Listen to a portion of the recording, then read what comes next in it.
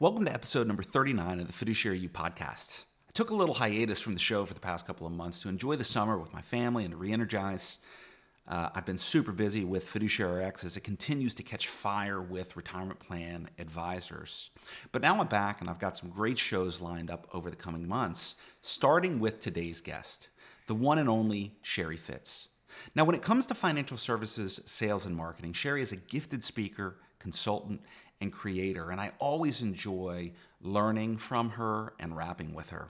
One of the things I love about Sheri is her energy and her passion for connecting emotional intelligence and digital influence, what she calls digital EQ, really comes through in this episode. We focus a lot of our conversation on the human aspect of financial services and how we communicate with our clients and our prospects. We chat about the power of storytelling, how and why advisors need to get super clear about their purposes and values, why vulnerability is a superpower but it can't be hacked just for social media purposes, and why first impressions matter so much. Plus much, much more. So I hope you enjoy the show with Sheri Fitz, and it's good to be back with you. Sheri Fitz, welcome to the Fiduciary You podcast. I'm so pumped about our conversation today. I think this is the third time, right? We started the third time. I'm so excited. It's been a while, Josh. Yay! It has. And, you're going to Burning Man next week. So I was hoping that this was going to be like the highlight of your week, but I'm okay with second place. Yeah. This is pretty good, though. This is pretty good. I was really looking forward to it. On Thursday, though, I leave as I say to people, I leave the planet for 10 days. Right. Yeah. Right. Just make sure you come back, Sheri. Just make sure you come I'm coming back. I got it all planned. I got places to go. Trouble to cause. That's it. Right. Conversations to facilitate. So you are somebody that we've known each other for a long time, but I've had just a tremendous amount of respect for you over the years, in terms of what you do, what you communicate, you just get it. I think it's awesome. I love seeing kind of powerful, successful women in the industry kind of, making noise and creating value.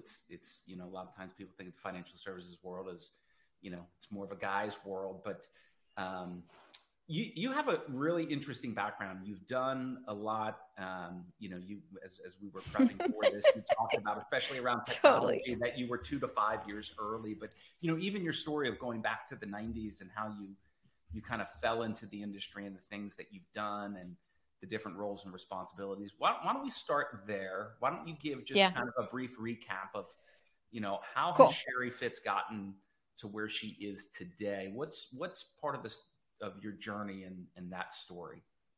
Yeah. Here's what I'll say. My father was a computer programmer in the 70s. So he had his own computer programming firm, in fact, in Eugene, Oregon. And then we moved from Eugene, Oregon to Corvallis, Oregon, where he went to work for a global engineering firm, C.H. Hill. Some people will know that firm. And I used to go with my dad and hang out with him when he would be programming the computer, which would be the size of my office right now. And I don't know if you ever saw those computer punch cards, Josh. Did you ever see those? Right? I mean, I saw them on when I watch a documentary of Bill Gates. Yeah. Well, I actually used to make holiday wreaths out of them, roll them in a cone shape, staple them, glue them, and spray paint them gold. Really, your 1960s, creative streak started mid-century. Your creative streak started early, Sheri. Yeah. So I say that because what I'm really, I have a couple things to thank my father for, and one of them is I'm not afraid of technology. The other one is that I can rock a really good headstand, a la, in yoga. I'm superb headstand. And the other one was he had me go to Toastmasters, the adult level Toastmasters in 8th grade. So I got into the world of design and graphic design in the early 90s when design was becoming computer aided design.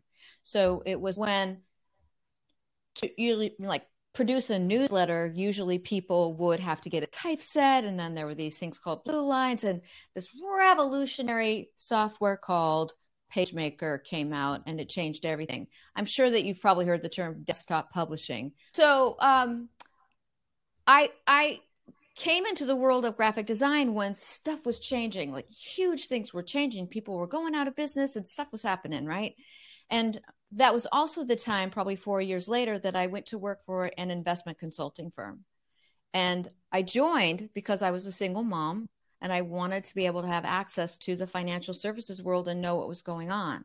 And so I brought my skill set of digital into that environment to create participant education and communication materials. That's how I kind of crossed over my design world with this financial services world. Fast forward to 1998, and those materials that we were creating, I was this de facto head of the department now because people had left and I had no salesperson. And it dawned on me, if we don't sell, we won't have a job, this team that I had. And so I got into sales. And that's how I got into marketing, was because I had a sales goal. And essentially I was selling to about 250 record keepers at the time, the second tier record keepers, regional banks, right? Folks who did not have an education and communication team embedded in their organization. And the thing that happened for me at that time was, it's 1998, I did not have a marketing budget. My boss was the kind of person who could just pick up the phone and call Phil Knight and say, yo, dude, he could call anybody. So he thought marketing was a bad word. And so no budget, sales goal. I just used digital. I just used what I had in front of me. So I started doing email marketing in 1998. Email marketing in 1998, because that's all I had, right? I had an email list. Isn't that funny though, Josh? Like, it's still an email list, by the way. Open loop. An email list is the most valuable thing still that an advisor can have. So that's how I got into marketing, is always through the sales channel. And as a marketer, my favorite place to be is embedded inside a sales team. I love to sell. Sales is what makes things happen in an organization. People send me their kids who are getting a degree in marketing, and the first thing I say to them is get a job in sales. Right? So that's how kind of I got to the world of financial services. I've worked for a provider here in Portland, Oregon. I've worked for an institutional consulting firm when I started. I've worked for a bank. I've worked for a large broker dealer. And then in 2012, I got my AARP card in the mail in 2011. And I don't believe it. Phooey. Yeah. Well, I've just publicly announced in my newsletter that I'm 60. So 60. Let me just tell you this. I'm only halfway done. Right? I'm only halfway done. So, and I thought to myself, I've always wanted to be a speaker and do my own thing. And if I don't do it now, when am I going to do it? And so I left corporate America on purpose to start my firm. And I've, been in and out of commitments to my firm or, to the Borg. And so, yeah, that's how I ended up here. Really reinvented yourself. Yep. Yeah. That's the fun part. Yeah. That's what's cool about this industry is it does force us to reinvent ourselves on an ongoing basis. Because if the market doesn't do it for us, right, pull the rug out from underneath us, then, the SEC or the DOL or Congress, right, they do it for us, change things all around all the time. And that's, I would say, one of the things that advisors don't realize is because these annuitized businesses, which are great, right? Recurring revenue, but it's easy to become complacent in our relationships. And, the reality is that advantages get competed away over time. And I think this will tie into what we talk about through the rest of the podcast, but that, advisors in particular, if you're standing still, you're actually losing ground. And, a lot of, whether it's through being able to leverage things that allow you to stay, one or two or three steps ahead, but this continual evolution. And a lot of that is, if we think about like wisdom and kind of ancient wisdom, it sticks around, but a lot of times you have to put it in a different voice, a different narrative, a different approach. And one of your things is this digital EQ that you talk about, right? Which I think you say is the cross section between emotional intelligence and digital influence. So maybe talk a little bit about that. And it's very rooted in, I think, behavioral economics as well. My contention is that, that is the next, and partly it ties into like what I'm doing with Fiduciary RX now, which is really a platform to, visualize and gamify the retirement consulting process. It's stories, it's narratives, it's our ability to communicate with people that ultimately is what captures their hearts and minds. And when we can capture the hearts and minds of people, now we can begin to drive influence and change. And we talk so much about being like delivering outcomes, but you have to be able to visualize and really re-energize and reimagine and redefine what that looks like.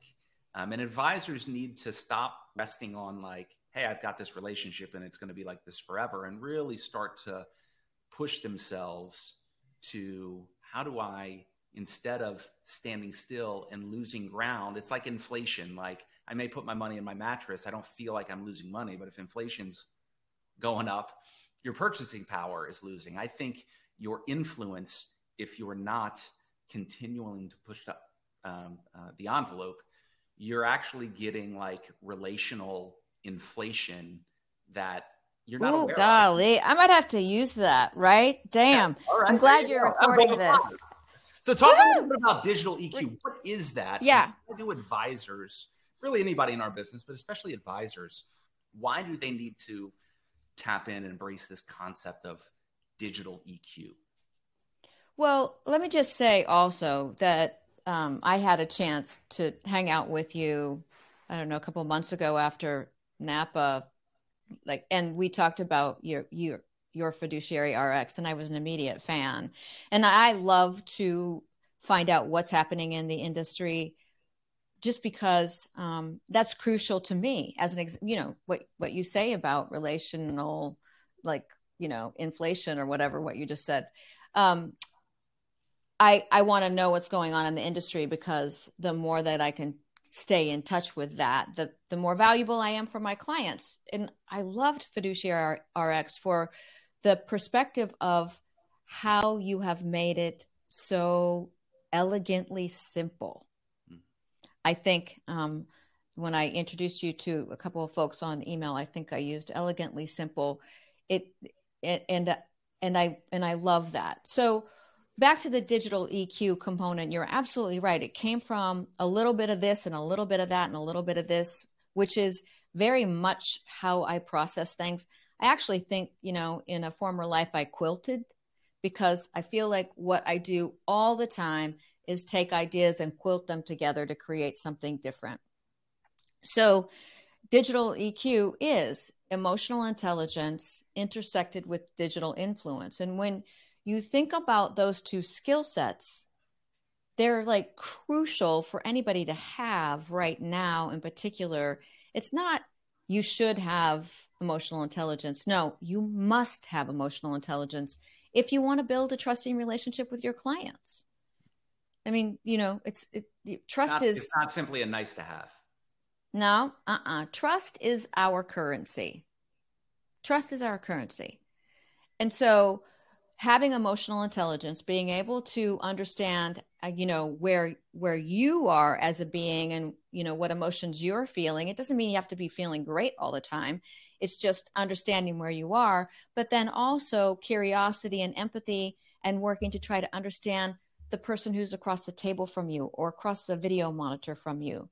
Like, let's just up our empathy. So, and to your point, behavioral economics tells us over and over and over again, people make decisions based upon emotions.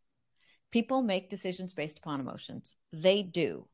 Yet when we think about committees or even think about ourselves, we tend to forget that. We study, we learn, behavioral economics, and we apply that to participants, and we understand, the idea of trying to get people to save more and inertia and all of the things that get in their way. And yet those same concepts apply to us in our lives and our committee members and our vendors and whoever it is, and our spouses, right? Emotions drive decisions. We are not logical beings with an emotional tendency. We are emotional beings with a logical tendency every once in a while. So you take that emotional component, right? And then you think about where we are now. Digital influence. That's all the things, that's like, as an example, social selling, LinkedIn. That's how you show up in the digital sphere across the camera from folks. That's what your website looks like. That's thought leadership. That's all the, if emotional intelligence is the inside, then digital influence is the outside. And you have to have both of those. I love that. Yep. Yeah. Yeah. So I'm just continuing to beat that digital EQ drum. And it really came from a project of about 18 months ago or so, Josh. I started to think about rebranding because I hadn't rebranded since I started my business, yet what I was offering to the marketplace was a completely different. And, frankly, I was kind of probably hiding behind, an old brand. And so I started to try to really focus on what is it that I bring to the marketplace. And obviously digital is a component of, the drum that I beat for us to kind of use.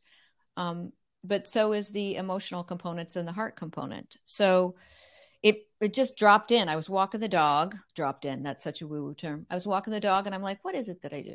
I help people with their virtual intelligence. No, I don't. I help them with their digital intelligence. No, I don't. I help them with their digital emotional intelligence. Yes, I do. And that's how it happened. Yeah, that's how it happened. And so talk a little bit about, and I love that iterative, you're a creator. I'm a builder, maker, creator. And I find that I follow a similar path that you do. It usually isn't just one eureka moment. It's usually an iterative process. It's like a refining process, and the ability to synthesize different streams together. And it sounds like that's, as you were walking the dog, and I would imagine it wasn't just, one 30-minute walk with the dog out on the trail. This was probably, took time and kind of refine, and till you finally hit that moment of like, oh, this is it. And then it's a matter of, okay, let's unearth more of like, what does that actually mean? What can advisors in particular, what does that process look like when you work with your clients, and what can advisors in particular do? Because there's this both inner work and outer work. You can have, and they need to go together. We talked about before we started recording is like, you can try the social game, but if you don't have some of the foundational, if you have a website that, is embarrassing, or you don't have some systems in place around email, you talked about like an email list is gold. If you don't have your email systems aligned with both what you're presenting to the world, but then how you stay connected in those relationships ongoing, you're kind of putting the cart before the horse. So what can advisors, how should they be thinking about this, in really actionable real world? How do you get in touch with your digital EQ, and what does it look like to implement that philosophy? Well, so, the one thing, so Josh, I was speaking at a broker dealer retirement plan advisor conference last week, and I only had 50 minutes, but I wanted to kind of get to, I was actually doing a website review of 4 different advisor websites. But I wanted to lay some groundwork and I didn't really have a lot of time. But what I said to them is, if I had all day, the first question I would ask you is, what do you want to be when you grow up? And and in my mind, I think what happens is when we start a business, we got to have business cards.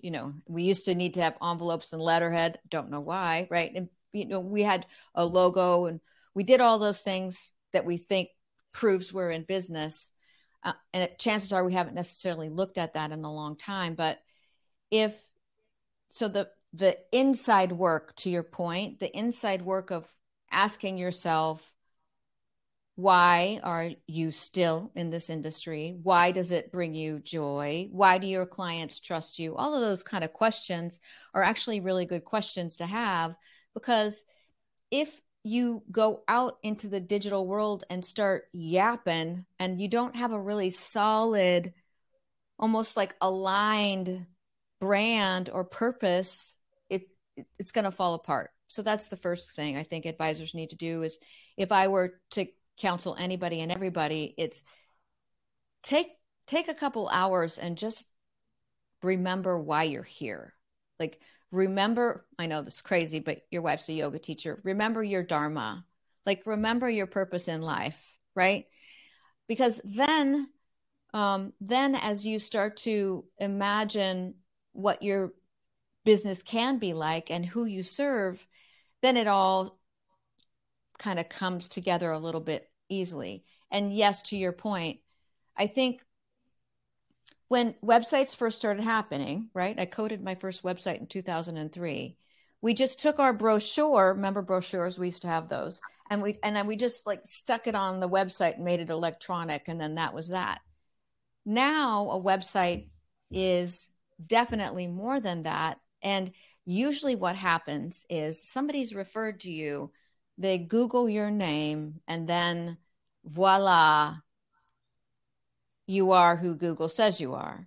And so, a lot of advisors will sheepishly tell me their website embarrasses them, or their LinkedIn profile, don't look at my LinkedIn profile. And then I'm like, I'm the last person you should be worried about, but people are looking at that all the time and forming an opinion of you. Digital influence, they're forming an opinion of you. So you got to clean that up. Yeah.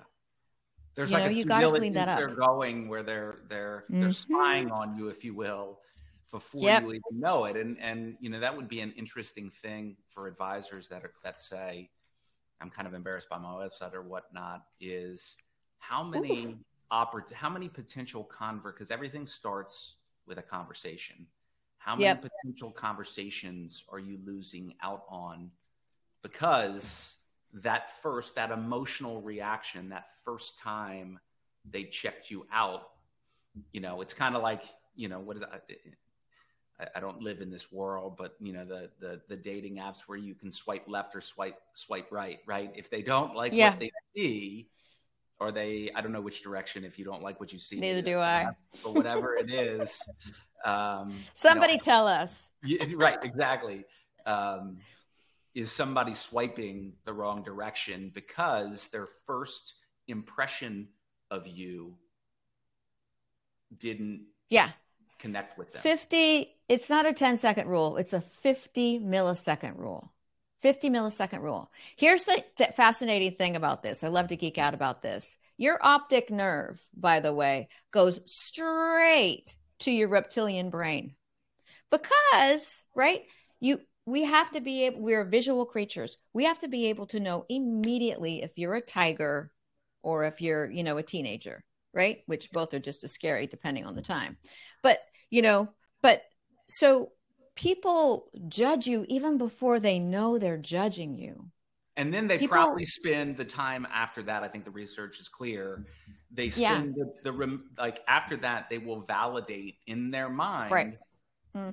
like, what their first impression was. Right. Then they pull in their prefrontal cortex and then they kind of say, well, he's not for me because he's in Ohio. I only do business with advisors in Iowa or whatever it is. Mm-hmm. Right. Yeah. So, so a website doesn't necessarily need to, look like Amazon or, pick one, but it certainly needs to look like who you are and who you serve.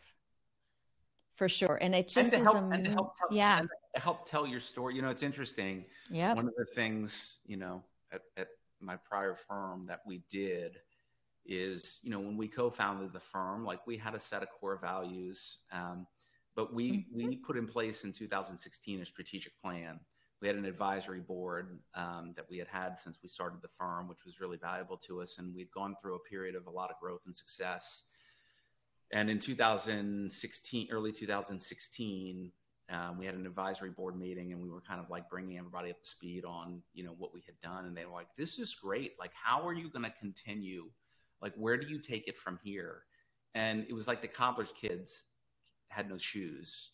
We were like, well, we kind of think we're going to keep doing what we're doing. And they're like, well, what's your strategic plan? And we're like, we don't really have one. So the takeaway was like, hey, we need to develop a strategic plan. And we hired a really good consultant who kind of came in and helped us develop that. It was game changing for us. But one of the most important things he did was he led us through a process of defining our core purpose, which was why we existed, which we already had, but we had to refine it. And our core values. And we came up with these 5 really unique core values. Our core purpose was to improve lives by helping people make better decisions for themselves and those who depended on them. And so, whether that was a retirement committee that was making decisions for their company, but for their employees who depended upon them, or whether that was an employee who came into my office and they were having a personal issue and I could counsel them, or whether one of us was sitting on the board of a nonprofit and bringing our gifts and our abilities to help them impact, the constituency that they served. And we developed that core purpose. And then those 5 core values, which was, while the core purpose was why we existed, the core values were how we chose to live in, our firm and with the people that we served. And we came up with 5 really unique, kind of memorable, not just platitudes on a wall like integrity or excellence. We came up with things like love your neighbor, right, to serve others, and to master your craft, and or to have a bias towards action, or to own your stuff, to take responsibility. But what was so powerful about that is that then began, we weaved that into how we would talk about our firm and what we did. It transformed how we had conversations with employees. If for instance, I wasn't taking responsibility for something I did or did not do, somebody could have a conversation with Josh, you need to own your stuff. Or if somebody was being selfish, we could have a conversation around like, is that loving your neighbor? Are you putting the interests, really kind of the fiduciary story, are you putting the interests of that person, that client, that colleague, that business partner ahead of yourself and serving them, or is it the other way around? And it's just interesting that got embedded in our website, that got embedded in our vernacular. It's how we describe what we do. Life-changing. And I'm thinking probably, Josh, that probably got embedded in your pitches. 100%. Right? 100%. Because imagine how meaningful that is to a committee. I mean, we as human beings, we aspire to more. We just do. Right. And from a committee's perspective, if they have an advisor team that comes in and says, this is why we exist, this is how we serve, this is who we are, this is how we hold ourselves accountable, and this is how we hold ourselves accountable to you. Yeah. Like, this is how we measure ourselves and make certain that we're meeting our obligations to you and to your employees. Holy smokes. Committees are going to just like totally eat that up. We used to call it keeping our promises and doing what we said we're going to do. We're making promises to you. It's our responsibility. And you're making promises to your people. So there's this mutual accountability.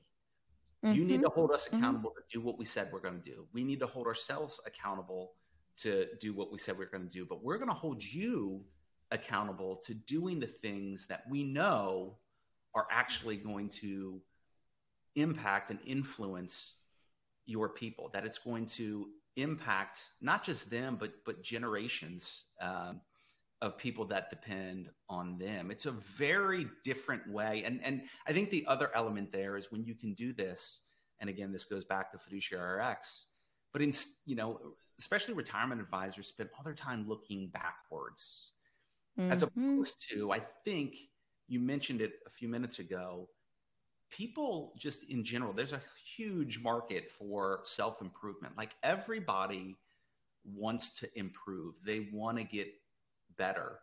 And so advisors need to, instead of talking about what has happened in the past, it's more about beginning to cast vision around where the advisor wants to take their clients based on shared priorities and goals, and then present a very clear, actionable, repeatable, and demonstrable way of here's how we're going to get you from where you are to where we want to take you based on what we've come to agreement with over time. And that is a crucial storytelling skill set that you just mentioned, right? Where you are now, where we can help you go. Where you are now, where we can help you go. That's a way of really bringing people into a story. Here's the one thing, though, that really struck me, Josh, is that by establishing early in your relationship with a plan sponsor, that as an advisor, you hold yourself and your team accountable in these ways, right? And this is how you're going to hold the committee accountable in these ways. In my mind, what that does is allow for different conversations.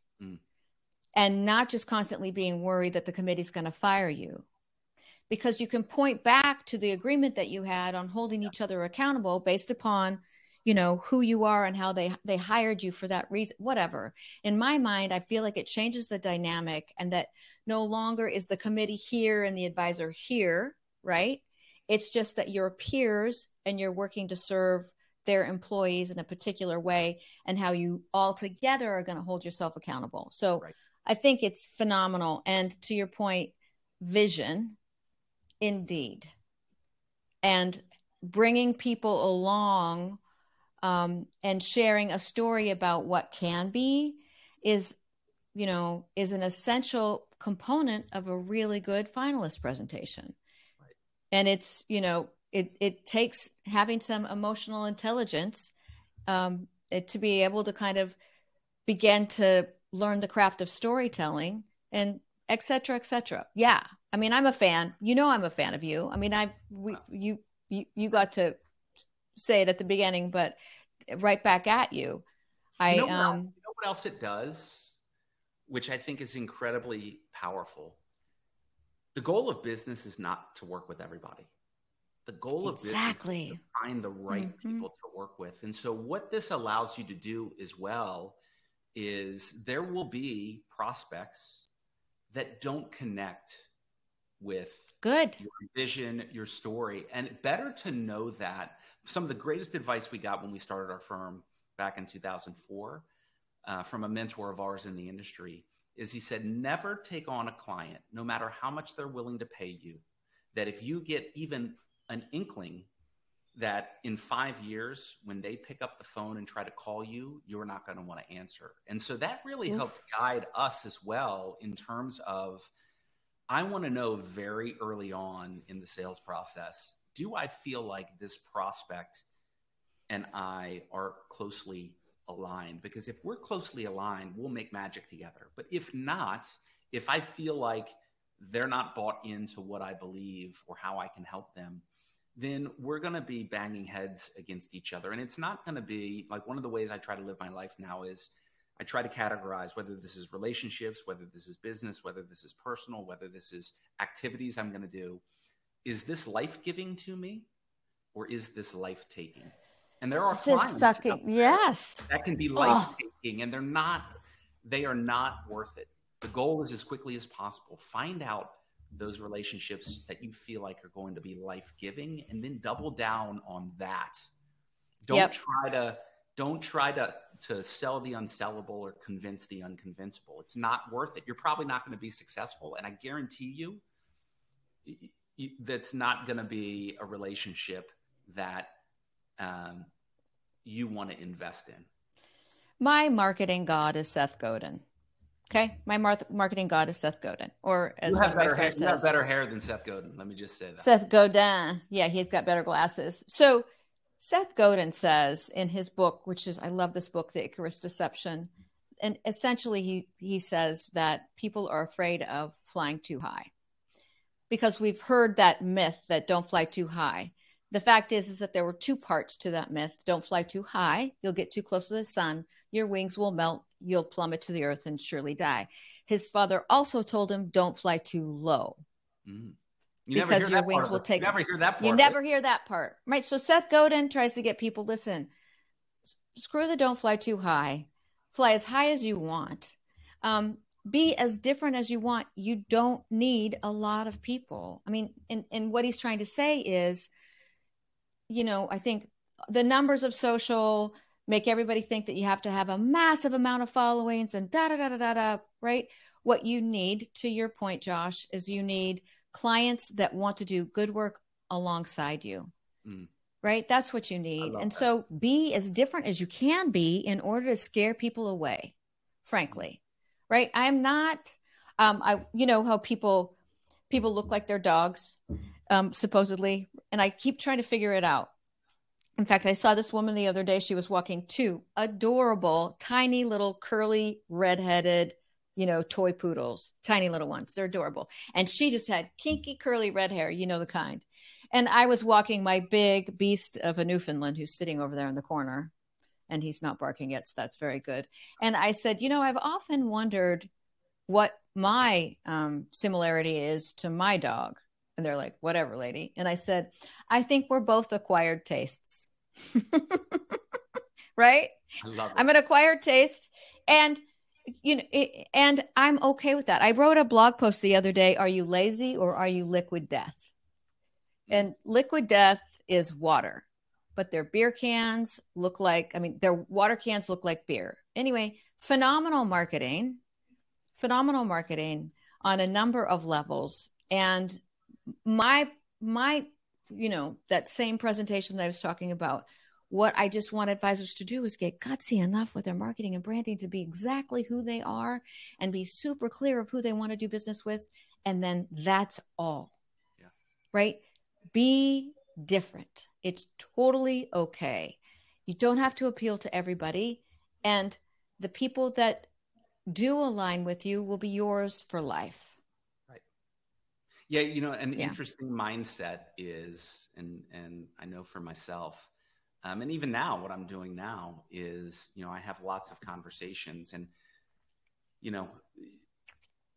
prospective clients are obviously interviewing the advisor, but I would challenge advisors, interview your prospective clients, right? So and don't be afraid to say, you know what, I don't think I'm a great fit. I don't think I'm a great fit for you. And I know for me, we turned down a ton of business. In a lot of cases, I'd say, you know what, we're not a great fit for you. But let me try to help you find somebody that is. Yeah, usher them. I'm happy to refer you to some other folks you probably want to have a conversation with. What was always interesting was that kind of changed, not that I did it on purpose, but it changed the dynamic. They'd be like, what do you mean we're not a good fit? Like, it totally changed the power dynamic. But again, going back to, I was interviewing my prospects as much, and even today, as much as they're interviewing me. And again, you can't convince the unconvincible or sell the unsellable. It's not worth it. And you are judged by the company you keep.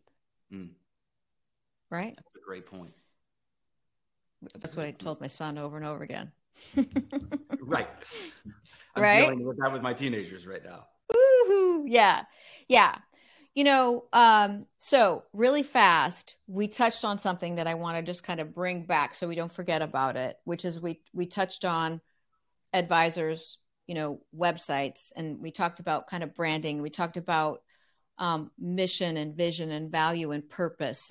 And as a sideline, my purpose is to amplify the heart of financial services. My job right? My job is to get us to, frankly, love more people more often. That's my job, is to And let that's how you financial expand your influence. services. That's how you expand your Yep. influence. My job is to let financial services out of this, this fiduciary trap we've put ourselves in, but more from a funds and facts and figures.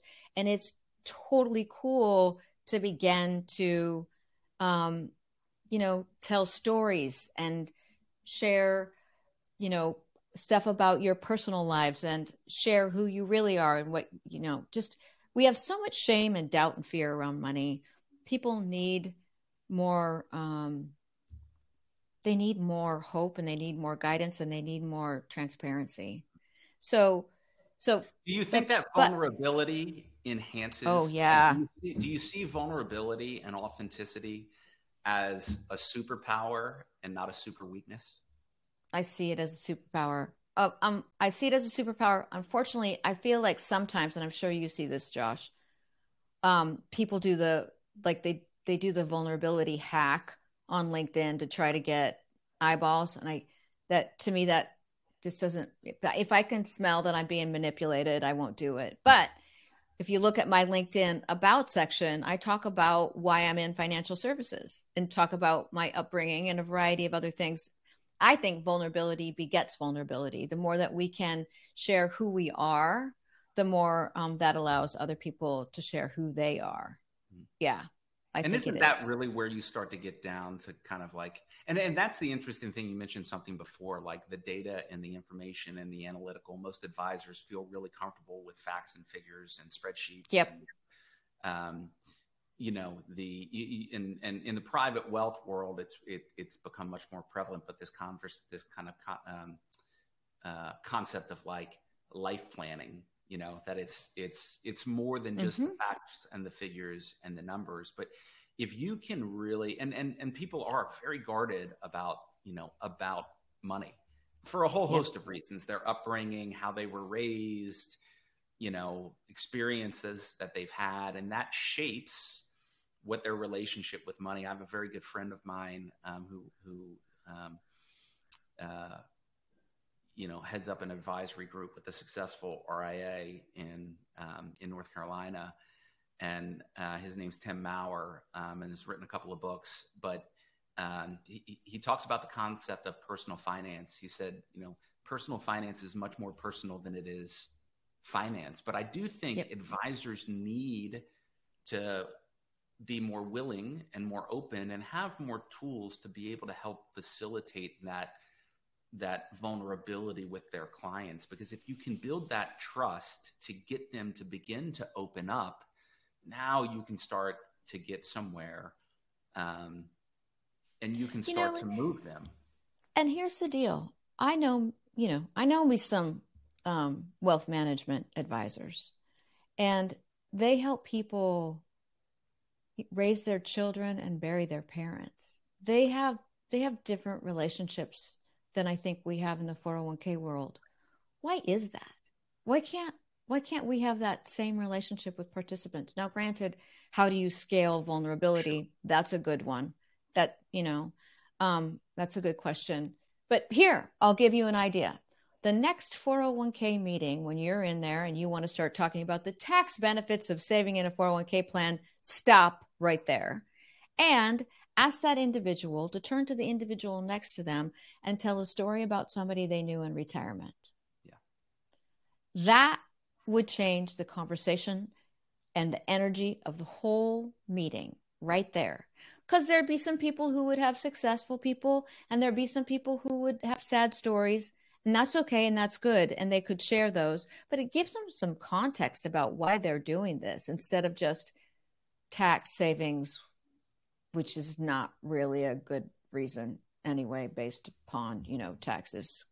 So in those meetings with clients at times, one of the things I used to do, because I was big on aggressive plan design, and the way I would describe it was, look, we need to engineer this plan in a way that the least of your people doesn't run the risk of throwing a gutter ball with their retirement savings. And I would ask them, I would say, and you'd get pushback at times around like, um, I feel like it'll be imposing, or it feels heavy-handed, or it feels very paternalistic or maternalistic. But one of the questions I would ask is, each committee member, think about your company. Who is the least sophisticated financially in your company? Think about that person. Do you have them in your mind? You don't have to say their name. And all of them would say, yeah. And I would say, what can we do to make sure that we design this plan in a way that helps that person not throw a gutter ball? And it was powerful because it's interesting. And in the culture that we're in right now, there are issues and there are people, right? When you talk about issues that are faceless, it's very easy to paint things with a really broad brush. Then if somebody's sitting right in front of you from a personal level, and being able to kind of connect with that, I think is important. You're right. You do have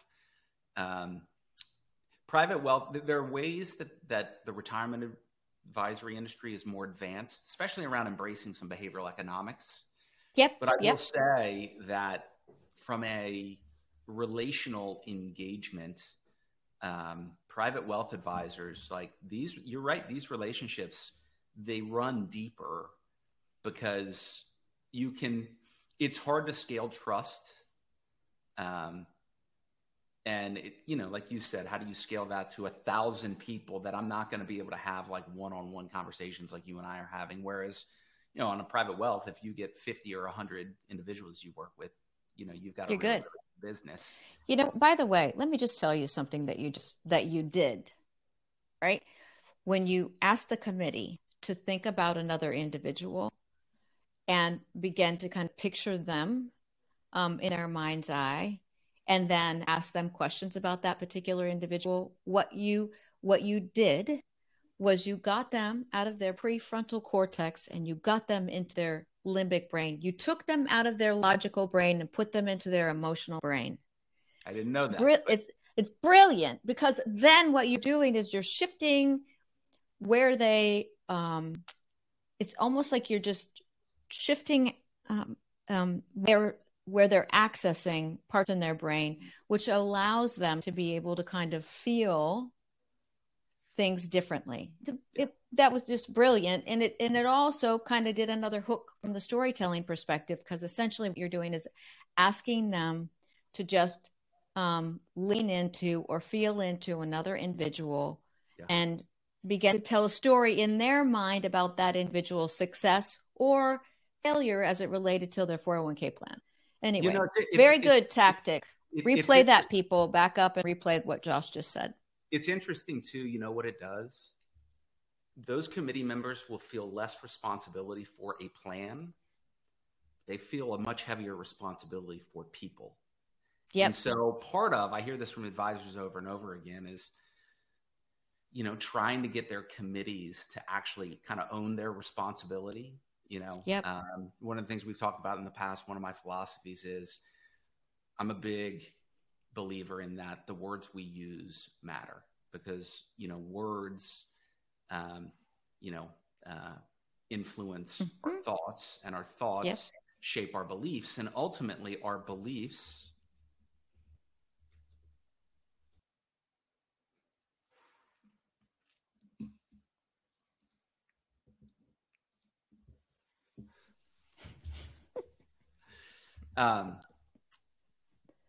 words matter. The words matter. The words we use influence our thoughts. Our thoughts shape our beliefs, and our beliefs drive our behavior. So if you can and this is why that capturing the hearts and minds of those committee members, and to really get them to own and embrace and start to be accountable and responsible, and recognize the decisions that they make have consequence and they have impact for people, people they can see and they can imagine, people that report to them, or that they see in the lunchroom and maybe eat their lunch next to.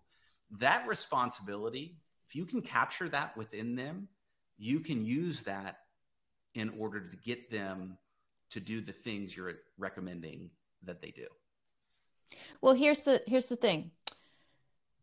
The next time you have a finalist presentation and you find that it's going to be across this virtual, divide that we have, instead of beginning to introduce yourself and your team and da da da da da da da, perhaps maybe you could stop for a minute and do just exactly what Josh did, which was say that, before we get started today, I just want to center this conversation on the participants because that's what this is all about. So just, find an employee that you interact with on a regular basis.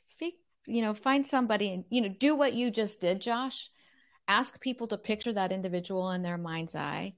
And what it does in advance of the conversation about, the funds and the details about the plan and the et cetera, what it still does is it helps that person center in their emotional center, which is the place they make decisions from. So if you can start the meeting in that manner, then the rest of the meeting can really be yours to win, frankly, right? Even across this digital divide, doing something like that gets the committee all on one page and really gets their hearts and minds directed toward the right place. Yeah.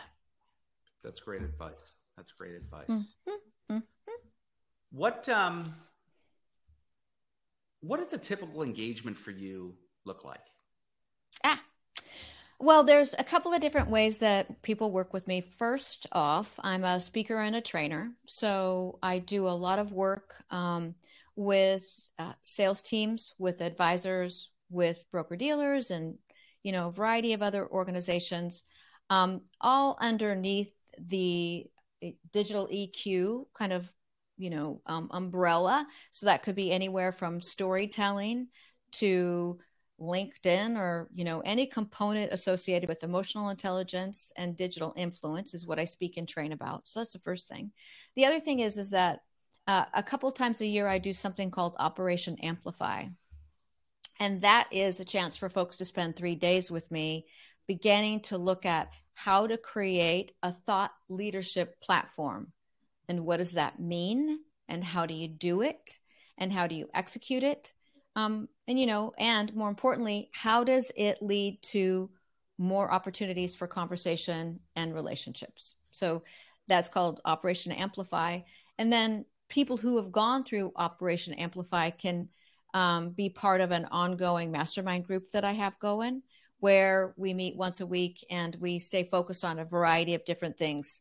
Like for 1 month, all I did was, map out what does it mean to have an active email marketing kind of campaign going. And then the other month we talked about storytelling. And then the other month we're talking about sales.